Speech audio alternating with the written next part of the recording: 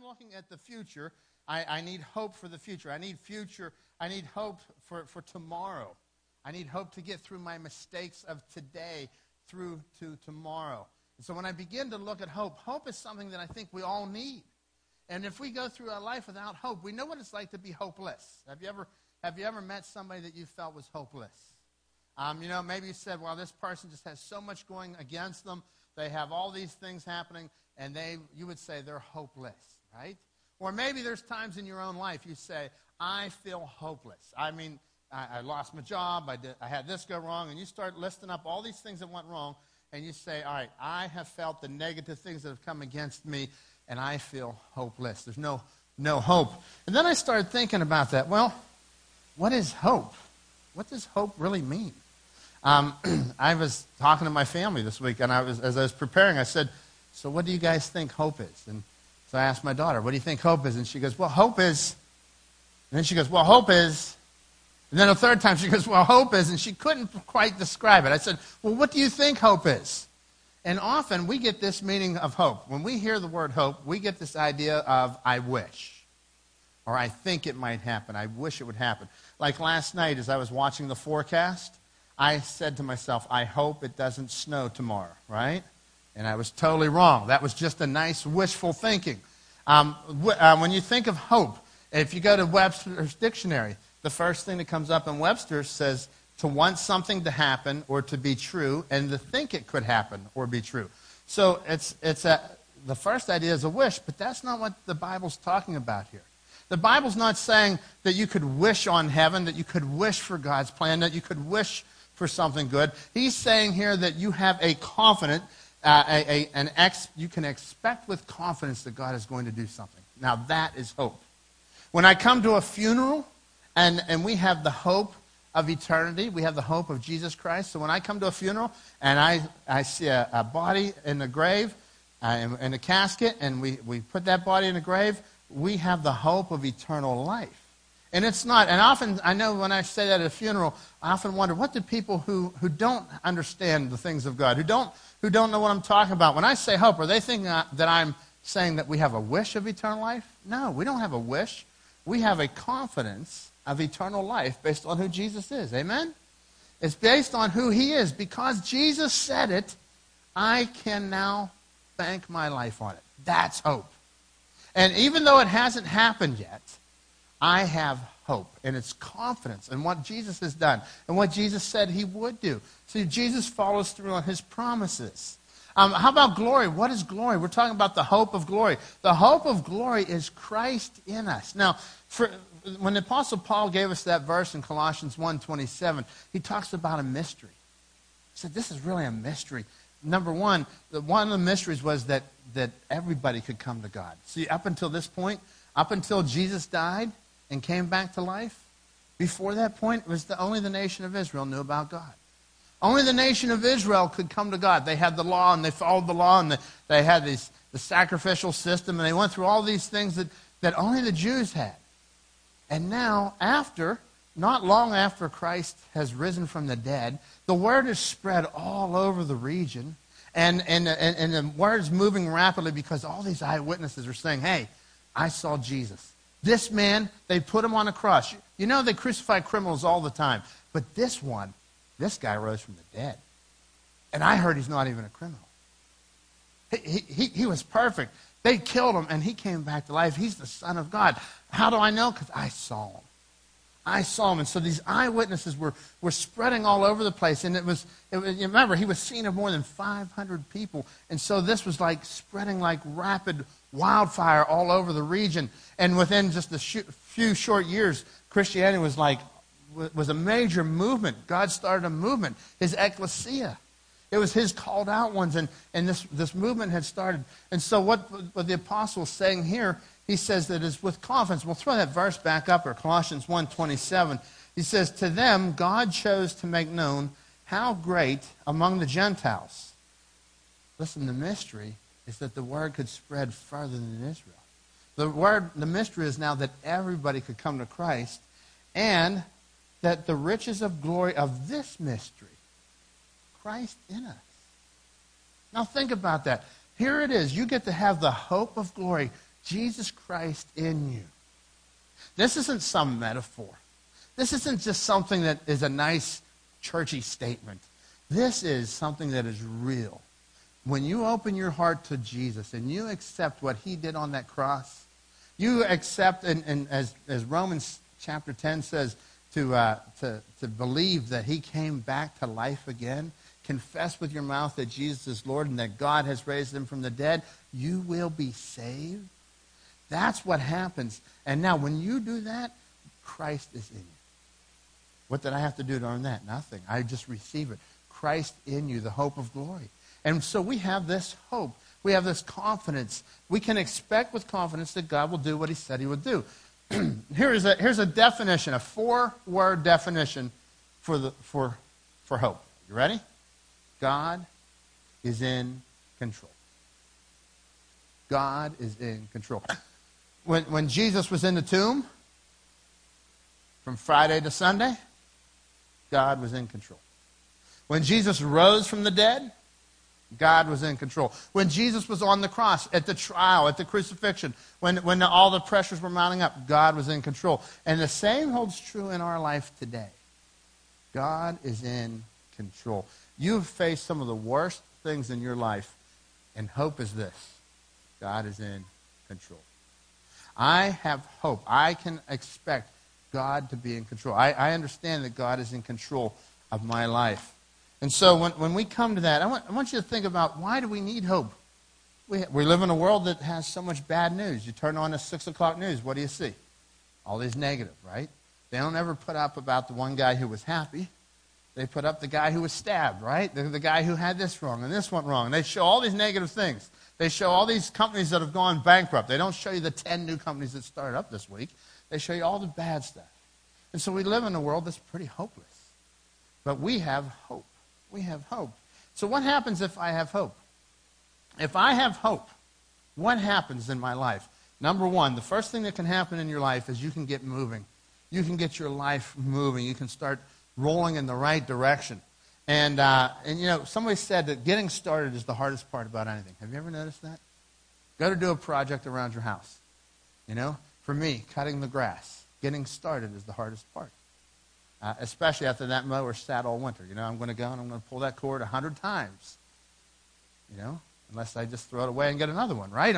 It just takes forever on the first start. I'll never forget, a couple of years ago, a friend of mine said, "Don't leave the gas in there all winter." And I said, "Oh, you're crazy. It's just a little bit of gas, right?" No, I was crazy. I left a little bit of gas in there. It wouldn't start. Hardest part is getting started. If you have a big project, you say, "Wow, you know, how am I ever going to get moving on it?" You know, when you know that there's an end, you can start. And the same is true with any area of your life, even in the Christian life, when you're walking with God. There is an end. We have hope, the hope of glory. It is within us, Christ Jesus. And we get to walk along this journey with him. And so I can get moving on some hard areas in my life. Why? Because of who Jesus is. Isaiah 40 says that those who wait, that's the idea of hope there. Those who wait, those who hope in the Lord, will renew their strength. They will soar on wings like eagles. They will run and not grow weary. They will walk and not faint. There's hope, all right? So when I have hope. When I have hope, I can live with pain. I can live with pain. You can live with burdens. Look at your pressures. Look at some of the pressures that you have. You can live through certain pain. Somebody once told me with a physical ailment they were dealing with, they said, "I can live through this because I know I'm going to go get this fixed. I can deal with this because it's coming down the road." So they saw a sequence of events, and they said, "Okay, I can deal with this," all right? And the same is true in the spiritual realm. We have hope. As a matter of fact, look what the Apostle Paul said here in 2 Corinthians 1:8. He says, "For we do not want you to be unaware, brothers, of the affliction we experienced in Asia, for we were so utterly burdened beyond our strength that we despaired of life itself." Aren't you thankful that the writers of the Bible dealt with this stuff? Don't you ever feel like that? Don't you ever feel like, man, this is so overwhelming, I like to throw my hands up and quit.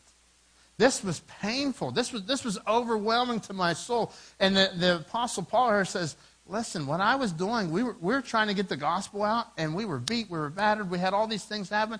He says, it was just overwhelming. We just didn't even want to go forward. We despaired life itself. And he goes further on in that chapter. He says, but this happened so that we would trust not in ourselves, but trust in God. I can go run the race. I can run the race. I can move forward, and now I can run the race. That's the third thing this morning. If I have hope, I can run the race. The Apostle Paul said, I press on towards the mark of the high calling in Christ Jesus. Why? Because there's a finish line. There's hope, right? If I look at the hope of the future, I look at the hope of the finish line, it's Christ Jesus. The prize is Jesus. All right? I have hope. You can keep running. Avid runners tell me, if you want to win a race, if you're racing, while you're running, you don't look at the competition. You don't look at everything around you. You look at the finish line, and you keep that finish line in mind. That's what hope does for us. Florence Chadwick was an incredible swimmer. She was the first woman in 1951. She was the first woman to swim the English Channel and back. And you can tell it's 1951. I was just looking at that picture. Look at the size of those goggles on her face, Now you'd have these real little small goggles. She got these big, gigantic goggles there. But in 1951, Florence Chadwick, she was attempting to swim the English Channel back and forth. And so she made it, and she was heading back from Catalina to the California coastline. And she didn't quite make it. And why didn't she make it? Was it because of the cold waters? Was it because of the sharks in the water? Was it because of the 15 to 16-hour swim and she was fatigued? No, it was none of those things. Why she didn't make it on her first try at this? What happened was she got within about a mile of the coastline and a deep fog set in. And she's swimming, she's trying to get back to the coastline. And as she's swimming back to the coastline, this fog sets in and she can't see an end in sight. She knows that it can't be far, but she just becomes overwhelmed, and they pull the boat. She flags the boat and says, listen, I got to get out. I can't do this anymore. She gets out of the boat, and she finds out she's within 1 mile. Within 1 mile of the finish line. She couldn't see it because the deep fog set in. Isn't that what happens to us in our life? Man, sometimes it's a fog. It's deep. It's heavy. And we can't see because of the hope. There's no hope. We're looking forward, and all we're seeing is all these negative things. And I got this going on, and I got that going on. This is heavy. The burdens are huge. Yes, the burdens is huge. But we have hope, and I can make it to the finish line. So she tried it again. Florence Chadwick is the one who was the first woman to make it through the English Channel and back. She swam it out and back. This time when she did it, she made it, and she had all the same challenges, cold water, there were sharks, she had a number of things that she had to deal with, and she got to the same spot, and guess what? Fog settled in. And she said what made the difference. She said, when that fog settled in, I had a picture in my mind of the coastline. And I knew that I had hope. I knew that I could get there. I knew I was close. And see, that's what it is in our life. I can run the race. Why? Because I have hope, not in myself, not in some power that I've done, because I have hope in Christ. 1 Peter 1:6 says, so be truly glad. There is wonderful joy ahead, even though you have to endure many trials for a little while. Even though you have trials here on this earth, you have to endure them. And guess what? If you haven't had a trial, hang in there. It's coming. I'll never forget, somebody told me that one time. I heard a pastor say that. I was like, boy, that's a little bit gloom and doom. And then all of a sudden, the trial started coming in my life. It wasn't because he said that. It was because you live life. The longer you live, listen, we live in a fallen world, don't we? And the longer that you live in the fallen world, you're going to see trials. There's going to be tribulations. There's going to be health problems. There's going to be relationship problems. You just name it up. And there's these problems that become really big and heavy. But God says here, be truly glad because there's joy ahead. Even though you have to go through it right now. I can slow down. I can slow down. That's the next thing that I can do. Hope is what gives me the ability to slow down in this busy life. Think about it. When life gets out of balance, when too much becomes too important, what do? We get in a little bit more of a hurry. We tend to speed up. We tend to do more, add more to our list. It's an old and ironic habit of human beings to always run faster when they've lost their way. And I don't know if you look in your life, when things start to go a little bit haywire, what do? We just keep running and running and running and running. I heard that in Brazil, after you've worked a year, your vacation time is 30 days.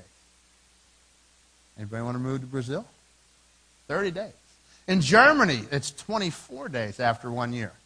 In America, it's 10 days. So we could use a little bit more rest, couldn't we, right? But listen, that isn't going to change everything. When I have hope, it's not about a vacation.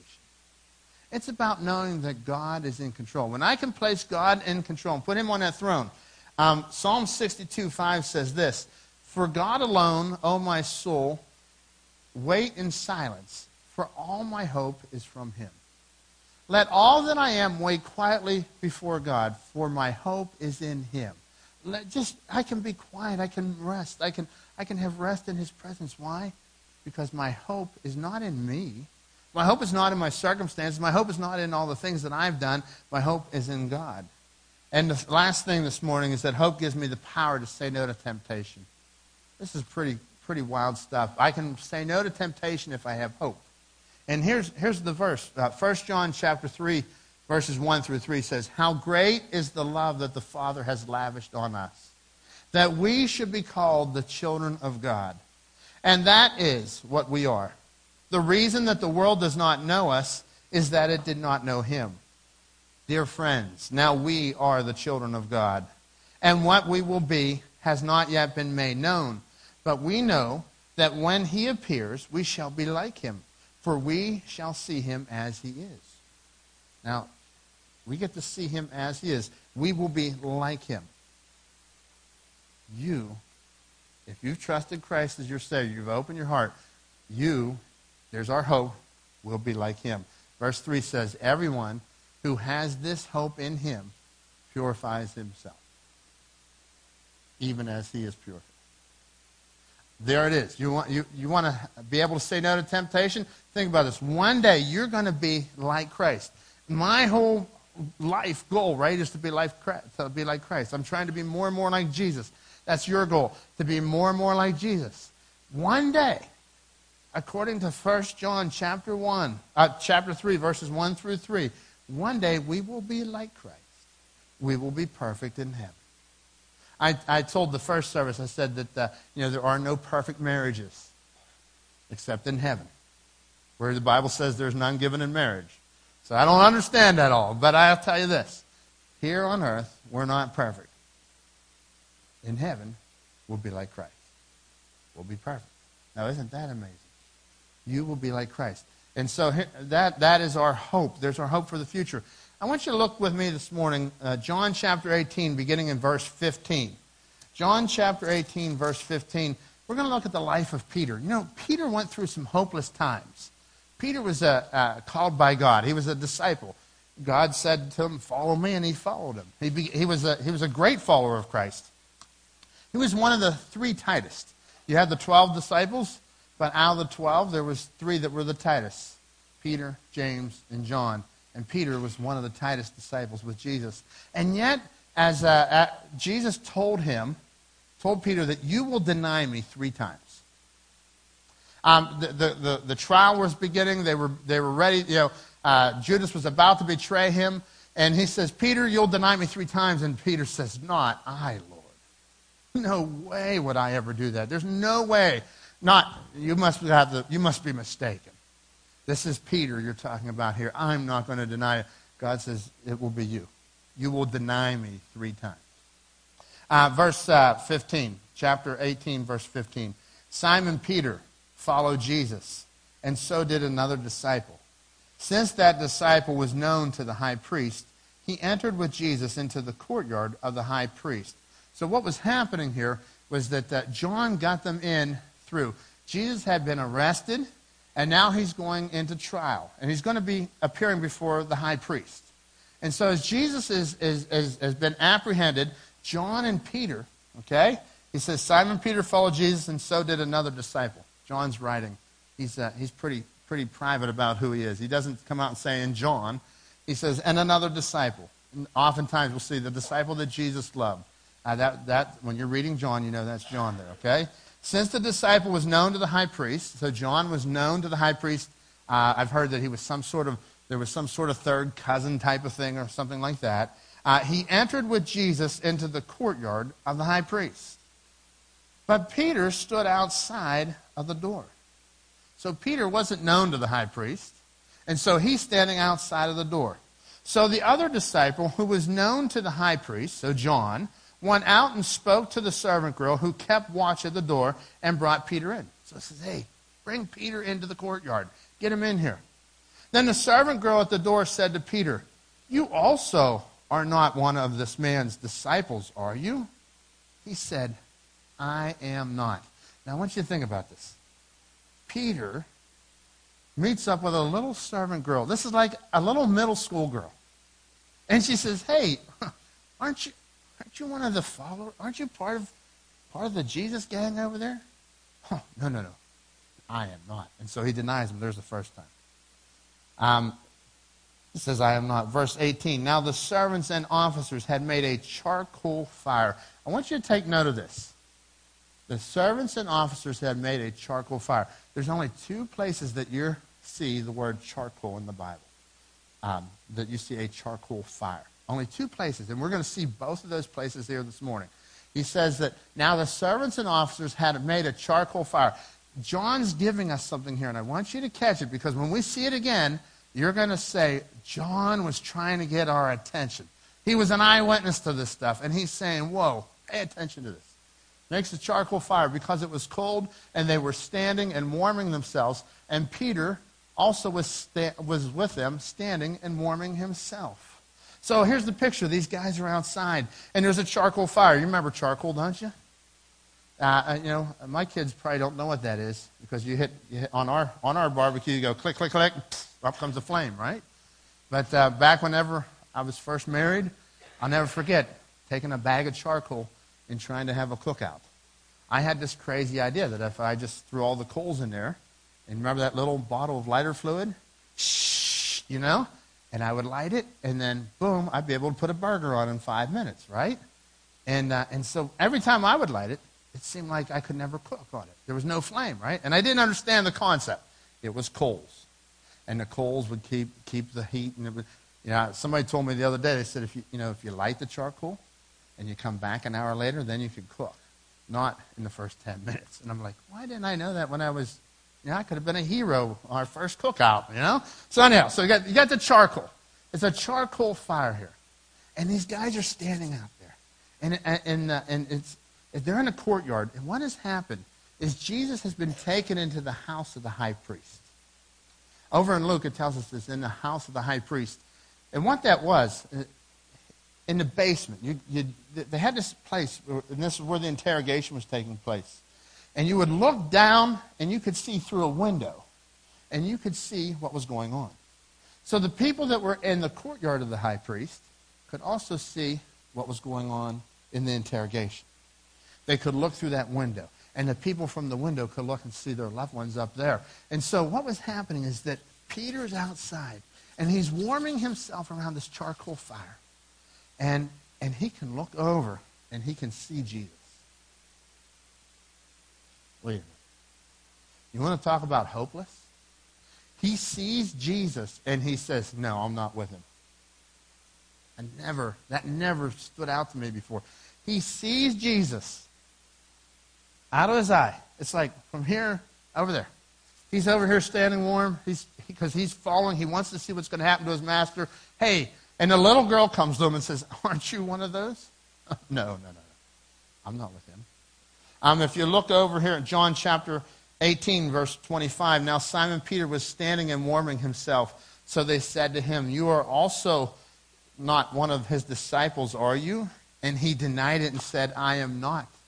Verse 26, one of the servants of the high priest, a relative of the man whose ear that Peter had cut off. So just before, not long before this, Peter cuts off the ear when they go to arrest Jesus. He cuts off the ear of Malchus. And he says, aren't you the guy? Did I not see you in the garden with him?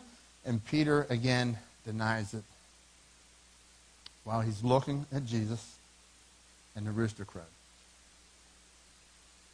If you go through Matthew, Mark, Luke, John, you see the different people, the different accounts. You see eyewitness accounts of the life of Jesus. John gives us this, and he brings out the charcoal fire. You go over to Luke. Luke brings this, and this is what really has gotten me about this. Luke 22:59. About an hour later, someone else insisted, this man must be one of them because he is a Galilean too. But Peter said, man, I don't know what you're talking about. And immediately, while he was still speaking, the rooster crowed. And then verse 61. At that moment, the Lord turned and looked at Peter. At that moment, the Lord turned and looked at Peter. Peter's out here. No, I'm not with them. I'm not with them. And Peter and Jesus. Jesus is down in the basement, and there's a window where these people can look through. And Jesus, just imagine, they've got his hands out, and it's like it's a terrible thing that's going to happen to him. And they're ready. I mean, it's just everything's about a criminal for this guy, and he did no wrong. And his own followers are scattered. He told Peter, you're going to deny me. Peter says, no way would I ever deny you. And Peter's standing here, and Jesus is over there. And Jesus turns and looks at him. And it says that he wept. He left, and he wept bitterly. Now think about that. Jesus turns around. He's down over here. I never caught that. I don't know why I never caught it, but it's just jumping out at me. It's screaming volumes to me that Jesus turns around and looks at the guy who's denying him. And you want to talk about hopelessness. You want to talk about Peter. It says that he wept bitterly. He left the courtyard weeping bitterly because, listen, spiritually, everything that he did spiritually was just taken down the tank. It went down the tubes. It went down the drain. This was the lowest point of Peter's life. And then they go and they take the master that he's denied, and he's crucified. And he comes, and they put him in a tomb, and he's buried for 3 days. And all these disciples are in hiding during this period of 3 days. And imagine what's going on in Peter's mind through all this. And yet Peter, God had a special plan for Peter. God uses Peter greatly over in the book of Acts. But Peter didn't know what was coming. All Peter could see at this point, it's Saturday before Jesus has risen from the dead. He's not thinking that Jesus is coming back from the dead. He's thinking, I've let this man down. And now he's gone. And he's feeling about this big. And he's saying, I am no good. I have no hope. There's no future. How could God ever use me? What does Jesus do for Peter? Jesus rises from the dead. Yes, he sees Mary Magdalene first. But what did the angels tell him? The angels tell him, go tell the other disciples and Peter. Now think about that. Was Peter even classified as a disciple at that point? Tell the other disciples and Peter. And among the first disciples, Luke 24 tells us that Jesus made an appearance to a couple of disciples that were walking the road to Emmaus. And when those disciples met up with what the Bible says is the 11, when they met up with the rest of the gang, it says, hey, listen, we saw Jesus, and he even talked to Peter. Jesus took the guy that was at the lowest, the guy that had screwed up the most, and meets with him before anybody else. We're going to talk about hope. He went from hopeless to a major step of hope. And then, now this is what I'm blown away when I think about this. I've been like just so excited about this passage. John chapter 20. Here's what happens. 21. They go out and they're fishing. So Peter says, I'm going to go fishing first. He says, it's time to go fishing. So Jesus has risen. He's appeared to them. And now he says, I'm going to go fishing. And what does Peter do when he says, I'm ready to go fishing? And he gets his stuff together, and the other disciples say, well, we're going to go fishing too. So they go out. They fish all night, and there's no fish. There's no fish all night long. And then as daybreak, they're getting close to dawn, they see a man on the shore. The boat is about 100 yards from the shore. And they see a man on the shore, and the man yells, did you catch any fish? They don't know it, but it's Jesus. And they're like, no, we didn't catch any fish. We've been here all night. And the man yells back, cast your nets on the right side. They don't know it's Jesus. And imagine what's going on in their mind. Yeah, right. We may not be the best disciples, but we're good fishermen. We know how to fish. We should have been catching fish. So they throw the nets down on the other side. And the nets are overwhelmingly full. They couldn't even haul it in, the scripture says. And then John says, Peter, it's Jesus. And what does Peter do? Peter's like this erratic guy. You know, he's all over the place, right? Peter jumps out of the boat. They're 100 yards from shore. He jumps out of the boat. He makes the 100-yard swim in to see Jesus. And when he comes up on the shore, guess what is there? When they got out on land. So Peter goes on shore. Then the boat comes up. And it says, when they got out on land, they saw a charcoal fire in place with fish laid on it and bread. Jesus was making them breakfast on a charcoal fire. Wait a minute. Peter denies Jesus in front of a charcoal fire. Imagine what Peter thought when he gets there. He's gotten out of the water. He's swimming. Oh, not the fire. Oh, I mean, his heart had to sink. And then Jesus and him have a discussion. And what's Jesus do? Jesus goes with him, and he says this, John 21:15, when they had finished breakfast, Jesus said to Simon Peter, Simon, son of John, do you love me more than these? So now picture it.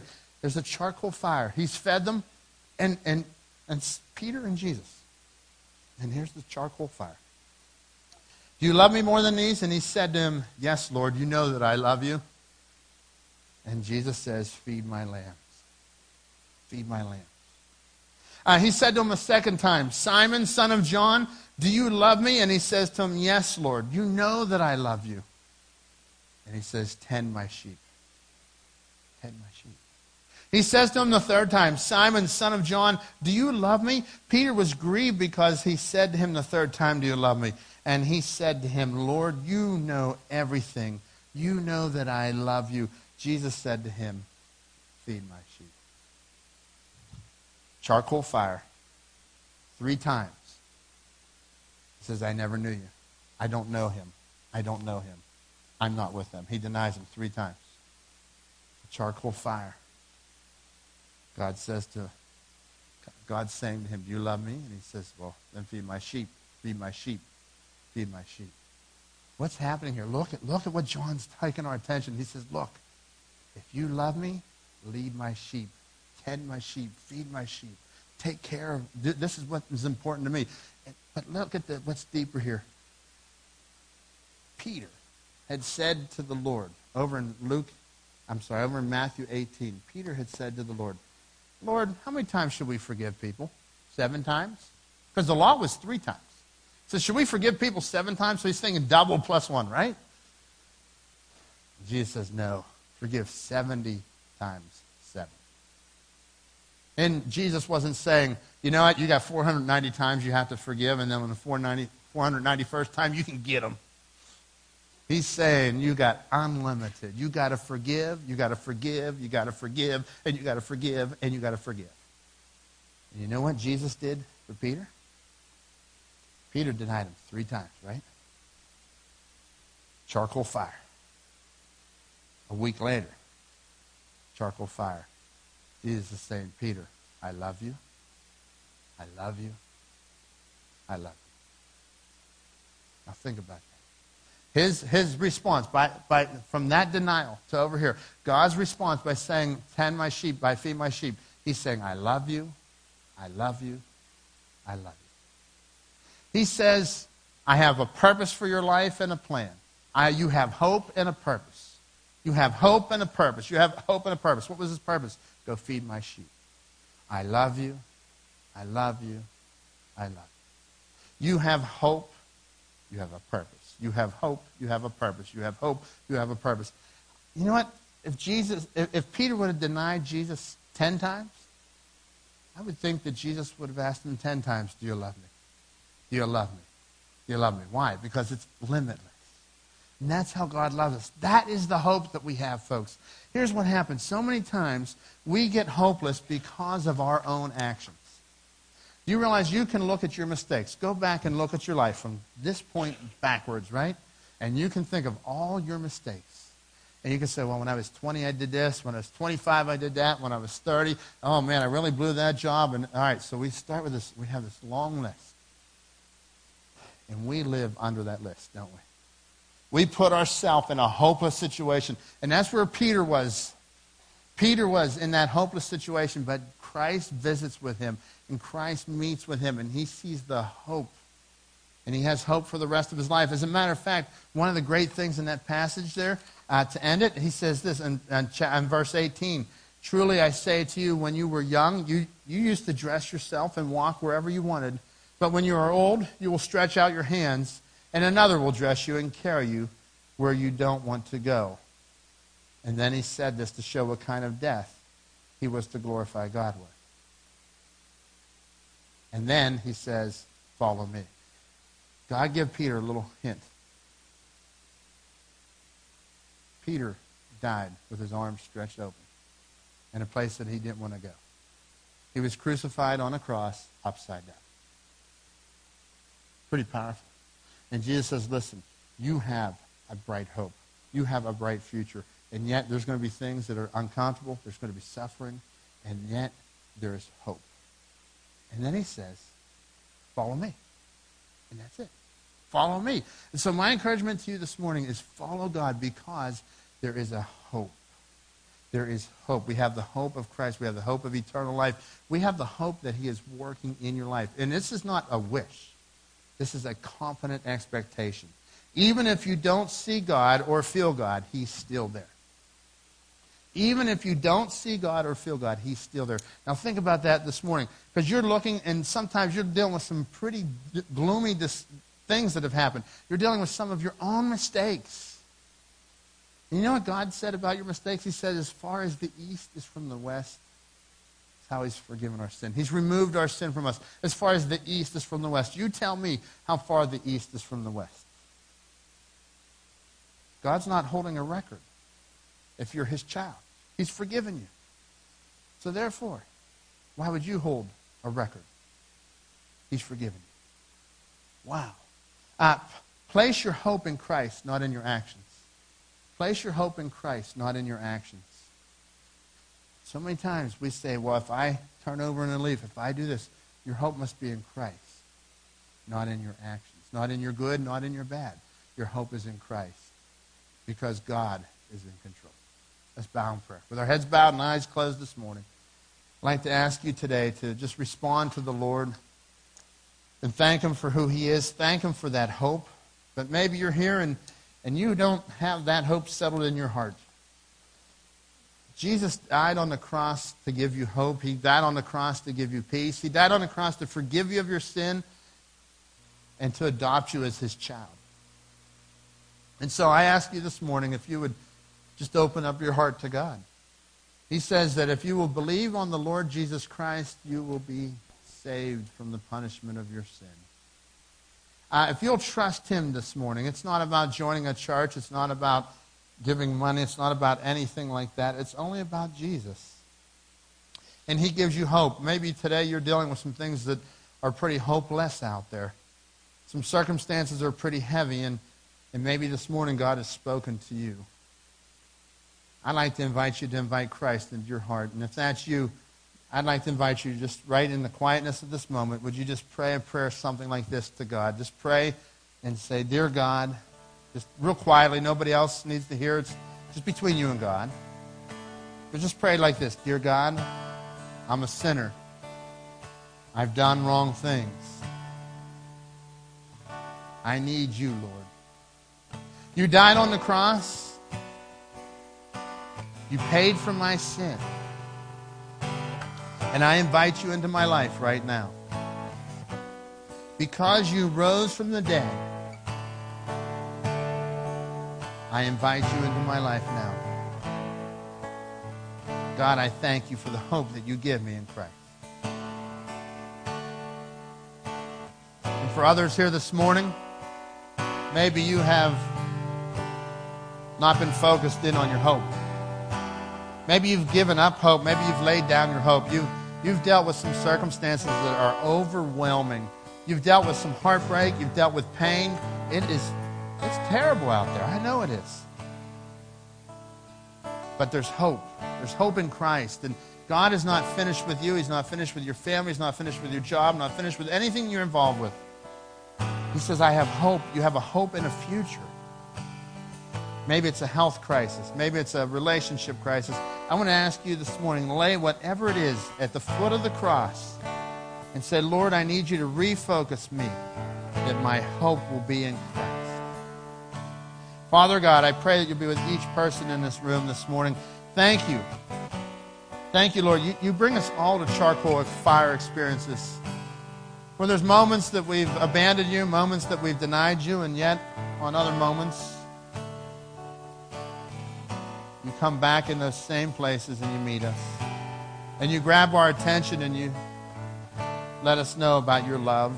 Let us know about your peace, about your power, and your forgiveness. Lord, thank you for Peter, what you did for Peter, and how he went out and did great and mighty things. But it was because of you, Lord. I ask that you'll transform us as we meet with you. In your name we pray. Amen. Let's stand together and sing as we close our service.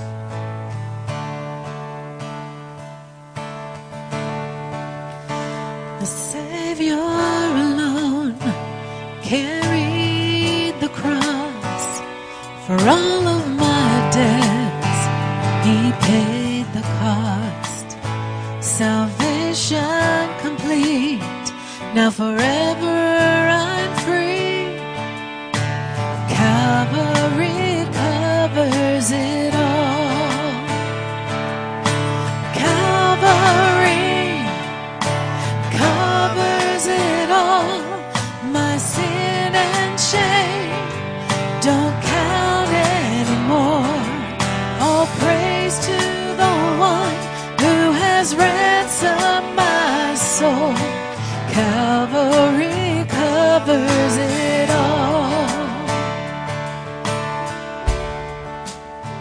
No power on earth, not even the grave, can separate us from mercy and grace.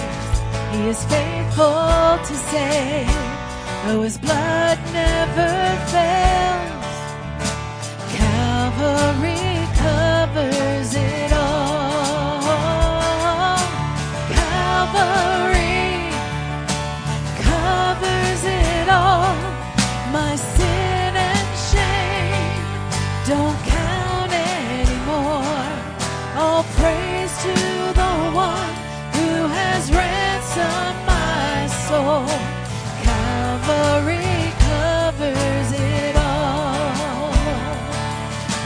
Calvary covers it all. My sin and shame don't count anymore.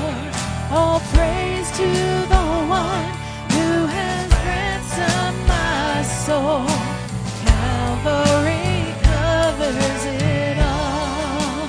Thank you for coming and being with us today. Turn to your neighbor and say hello. Greet each other, and we'll see you next Sunday.